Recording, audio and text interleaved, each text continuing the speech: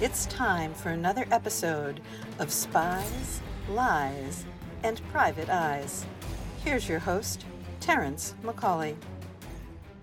Hello, everyone, and welcome to another edition of Spies, Lies, and Private Eyes, right here on the Authors on the Air Global Radio Network. My guest today is Meredith R. Lyons. She is an actor, martial artist, yoga instructor, and now a published author. Ghost Tamer is her first novel. Hey, Meredith, thank you for being on the show today. Hello, thank you so much for having me. Of course. Why don't you tell us a little bit about your brand new novel and your first writing effort, Ghost Tamer? Absolutely. I'm so excited about this one. So my main character, Rayleigh, is an aspiring comedian. She's riding the train back from an open mic with her best friend, and the L train flies off the rails, killing everyone in her car except for her. And now she can see ghosts. One of them says he's been with her all her life, and another one is suddenly trying to destroy her and take her soul. Oh, God. Okay. Well, that sounds interesting. Yeah, I thought so. Now, when you say L train, you mean an elevated train like they have in some parts of New York and Chicago, right? Exactly. The book takes place in Chicago, where I lived for 17 years. Oh, okay. Fantastic. What was it about the city that made you want to set this kind of story in Chicago? Well, a couple of things. When I initially got the idea for the book, I was living in Nashville, but I had a nightmare that I was on the train in Chicago with a friend coming back from an improv class, and the train flew off the rails. And I didn't have anything new to write at the time. So I was like, well, I'll write this dream and maybe it'll be a nice short story. And, 97,000 words later. And then I also decided to set it in the winter, which is my least favorite time in Chicago, and the time that it's what made me want to move, really. One of the main reasons. But when I was living there in the winter in Chicago, I never wanted to read like sunny books or like books about people. You would think that you'd be drawn to like an escapist, but I wanted to read books about people in the snow, in the cold, suffering with me. So there's something really attractive about reading about it that is better than living in it. So those are my two big influences why I put it in Chicago. Okay. Now, why did you pick? I know you had a dream and that's what inspired you to do this. Do you read a lot of ghost fiction or horror fiction in general, or was this just based totally on the dream? I do not read a lot of horror fiction. I actually fear the horror genre. I do not. I'm a total wuss. I do not like to be scared.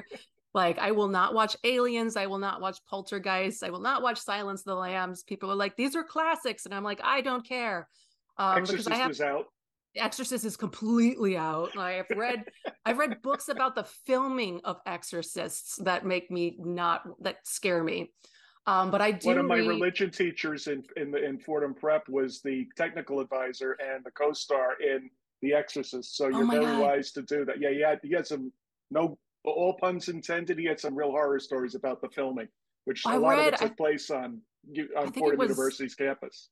Wasn't it Ellen Bernstein who was in it? I think she was in it. Now she's in the remake. I read her like biography or something, or like a book that she wrote, and she wrote about all the weird things, and they were like deaths and stuff happening during that movie, and I was like, no thank you, no thank you, no thank you. You're better off. I know. So I was really shocked when this book started showing up on like most anticipated horror, or I was like right up there with Stephen King, who I have read his non-horror things. But ghosts.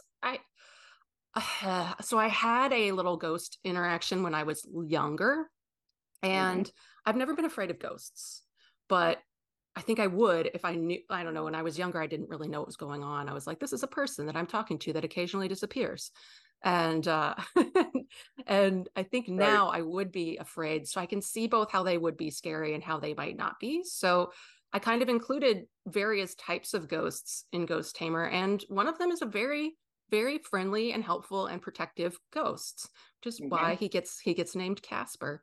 And then there are a lot of other malevolent, not so nice spirits as well, which I kind of just used, my nightmare fodder to kind of create those, and apparently it went really well. Right. The most recent ghostly thing I loved Ninth House and Hellbent, and I kind of thought those were more, they're fantasy, but looking at them, I'm like, no, I guess I could see how this would be, kind of scary or horror light, Hmm. um, in a way. But yeah, um, can't do a lot of gore or fear. Right. Yeah, no, I get that. I mean, unfortunately, there's a lot of that in the genre that some people enjoy and some people don't, I mean, it's based on whatever you want to write and whatever you want to read.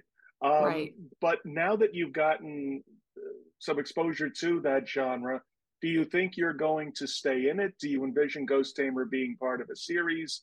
Do you want to explore that genre more often? What do you envision for yourself right now as of today? I feel like the current books that are on submission right now are sci-fi fantasy. Hmm. I'm of course rooting for those guys, and I really love writing in that genre. It just kind of flows. Ghost Tamer could very well be part of a series. I have started playing with a sequel, but there's one character that I'm not clicking with yet, and I'm very much a character first writer. So I Right. kind of have set that to the side and decided, you know what, just concentrate on getting book one out first. And like, let's focus on that before we start pushing ourselves and, create a crappy book. Right. So I've kind of Exactly put that right. to the side. I think I've definitely kind of left it set up to where there could be more.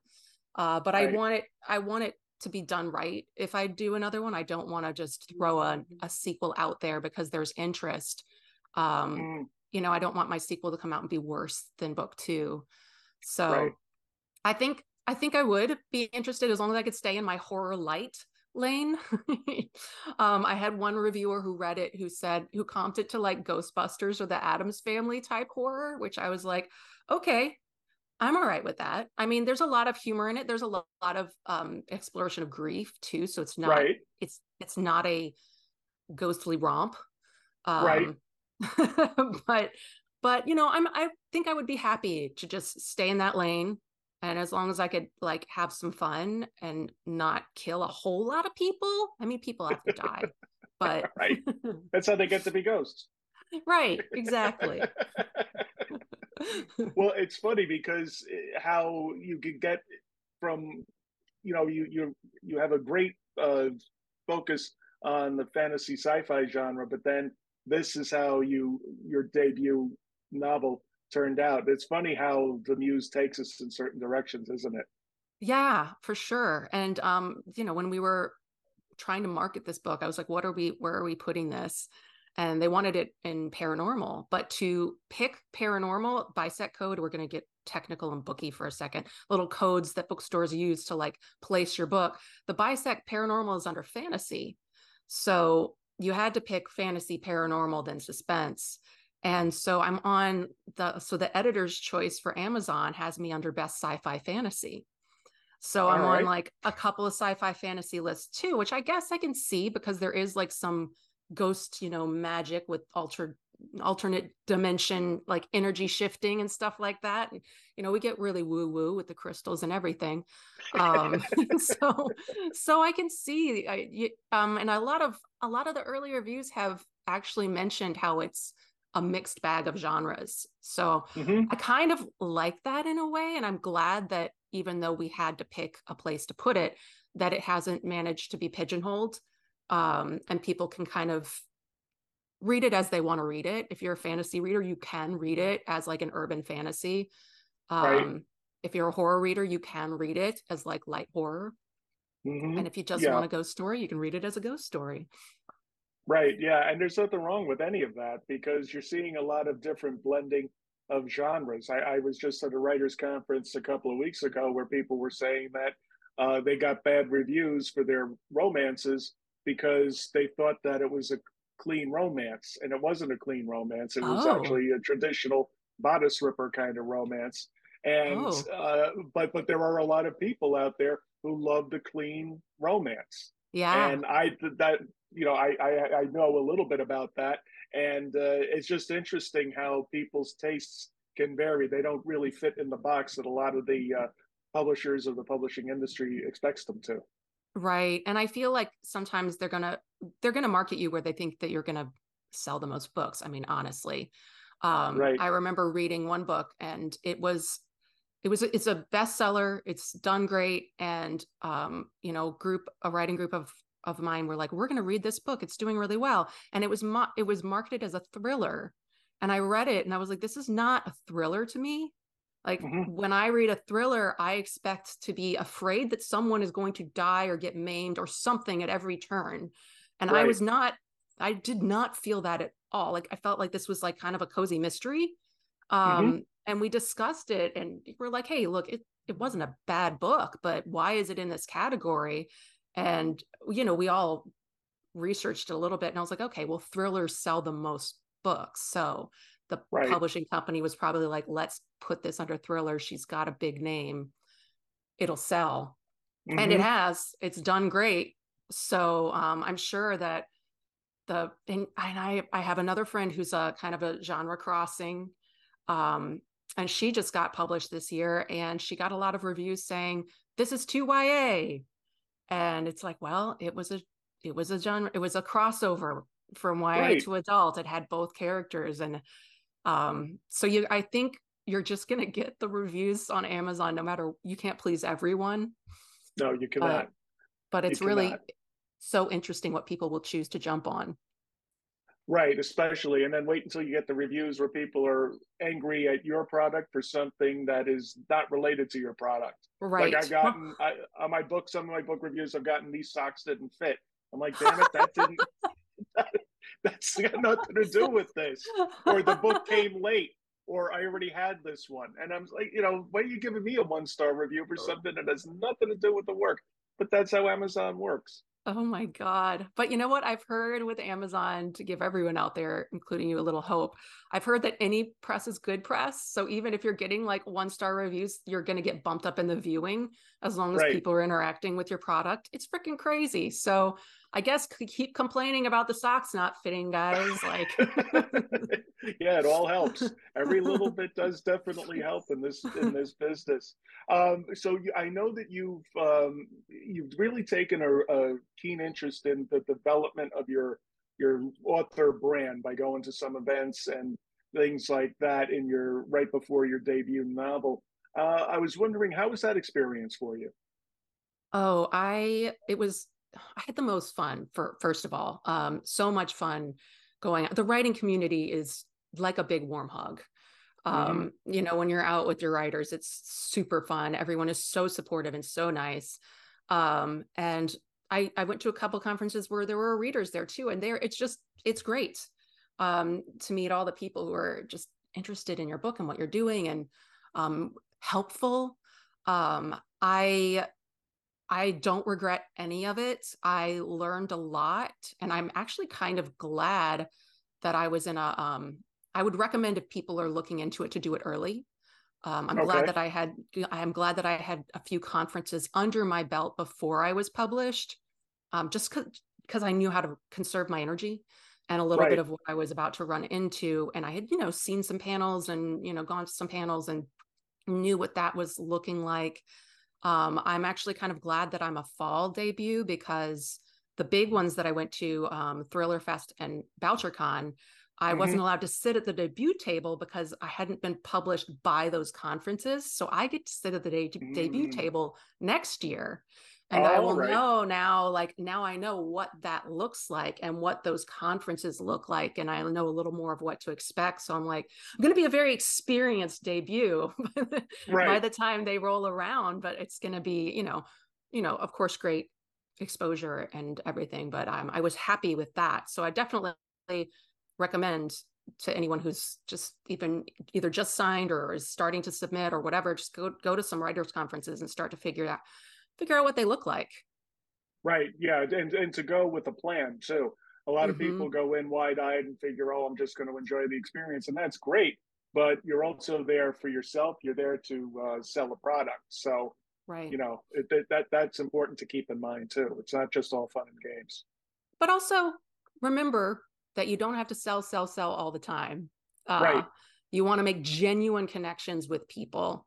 And I think that that is, when I went to my first one, I had no idea what I was doing. I was writing Ghost Tamer at the time. I had not started shopping it anywhere. I was just enjoying writing it. So I picked the panels that I thought were interesting and would help me, and Right. ended up just meeting a lot of people and, hearing about their books. And some of those people blurbed me, when I finally had a book come out, and a lot of them helped me when I had questions and didn't know what was Right. going on. And so there is definitely something to be said about making genuine connections. But yes, in the back of your mind, especially when you get out there and you've got your book, it's like, I am here for, you're paying a lot of money to go to these conferences in a lot of Right. ways. So you gotta keep that in mind too.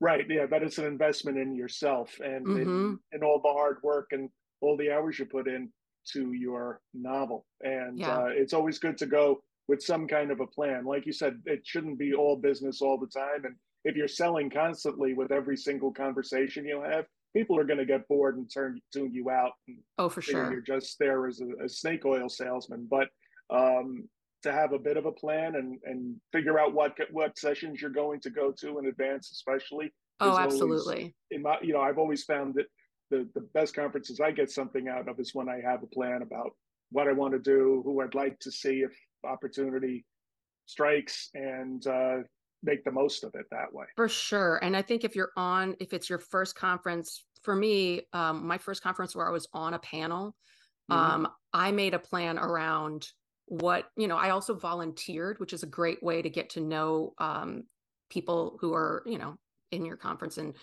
get to know people and network. But I volunteered, but I made sure not to have any volunteer shifts on the day that I had my panel. And I Oh, picked okay.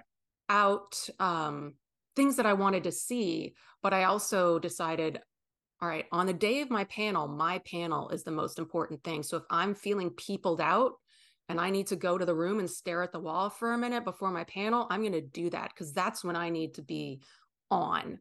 So Right. as you're saying, develop a plan, but also think about your energy level.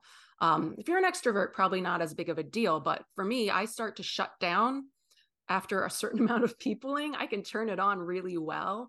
And it Yeah. goes from like 60 to 0 really fast. So, so I was like, on panel day, we're not doing any other obligations. Anything we go is just going to be things we want to see. But for instance, my first solo presentation, I didn't have anything the hour before. Right. And so I was like, well, I'm going to go to my friend's presentation because I don't want to be obsessing over my stuff. And I also don't, there was nothing that I really felt like I needed to see that day. And I actually got so inspired by his presentation that I wrote another book, or started writing another book. And I never would have gone otherwise. But, you know, it's fun to feel that stuff out and know those things. Definitely like have some kind of plan in mind. Right, exactly right. Yeah, no, that's very good advice. So you said that you've delved into the fantasy sci-fi genre. What can you give us a little bit of a hint about what we might be able to expect to see from you there? I know everything's on Oh, spec right now. You haven't gotten it accepted yet, but no, I've got one R&R that's been out for a while. right. So fingers crossed on that one. I will say I'm doing middle-aged protagonists. I'm tired of the teenage chosen one, um, who suddenly ends up ruling over a species and a race that's thousands of years old. No, we're gonna at least have some years under our belt. So Right. there's gonna be magic. There's gonna be magic in space.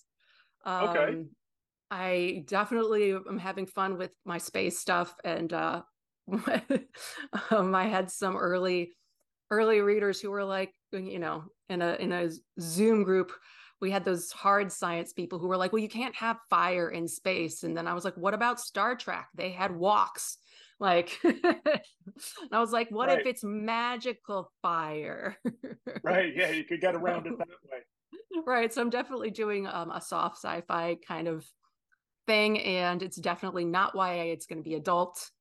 Okay. And having fun interpretations with my magical creatures. My unicorns are very bloodthirsty. So I think that's all I'll say for now, because we'll see what happens with the ones that are out on submission. Fantastic. Well, you've definitely got a lot going on. And what is the best way people can follow you on social media or on your website to keep up with your career? Yeah, I am most active on Instagram, Meredith R Lyons or that's my handle. It's not a .com. Meredith R Lyons is my handle on pretty much all socials. My website, however, is Meredith Ray Lyons, and Ray is RAE. And there you can sign up to my newsletter, you can sign up to my blog posts, and there's a contact form. You can ask me questions and read all about all of the things I have on sub and about Ghost Tamer. Fantastic. Well, thank you for taking the time to be here today, Meredith. We really appreciate it. And I encourage everybody to give Ghost Tamer a try, because I'm not a big paranormal person myself, but I've read a few chapters of it. It's really worth your while. Thank you so much, and thank you for having me. This has been so much fun. Of course. And thank you, everyone, for tuning in for another edition of Spies, Lies, and Private Eyes, right here on the Authors on the Air Global Radio Network. We will see you next time, everybody. You have been listening to Spies, Lies, and Private Eyes with host Terrence McCauley on Authors on the Air Global Radio Network.